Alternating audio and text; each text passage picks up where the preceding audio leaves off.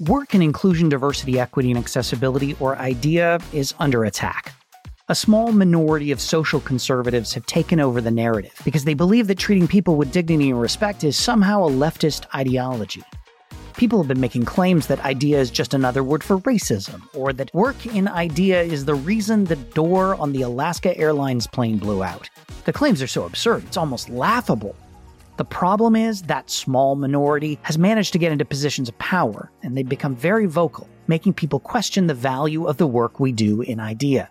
Whether it's the CEO of Tesla or the former president of the United States, their words have a significant impact.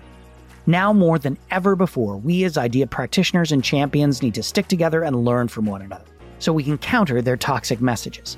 That's why I'm launching Ideas with Michael Bach, a new podcast where I'll engage with fellow IDEA practitioners to talk about the pressing issues of the day.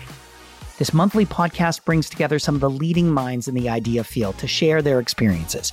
Episodes drop on the last Tuesday of every month, so be sure to subscribe and tune in.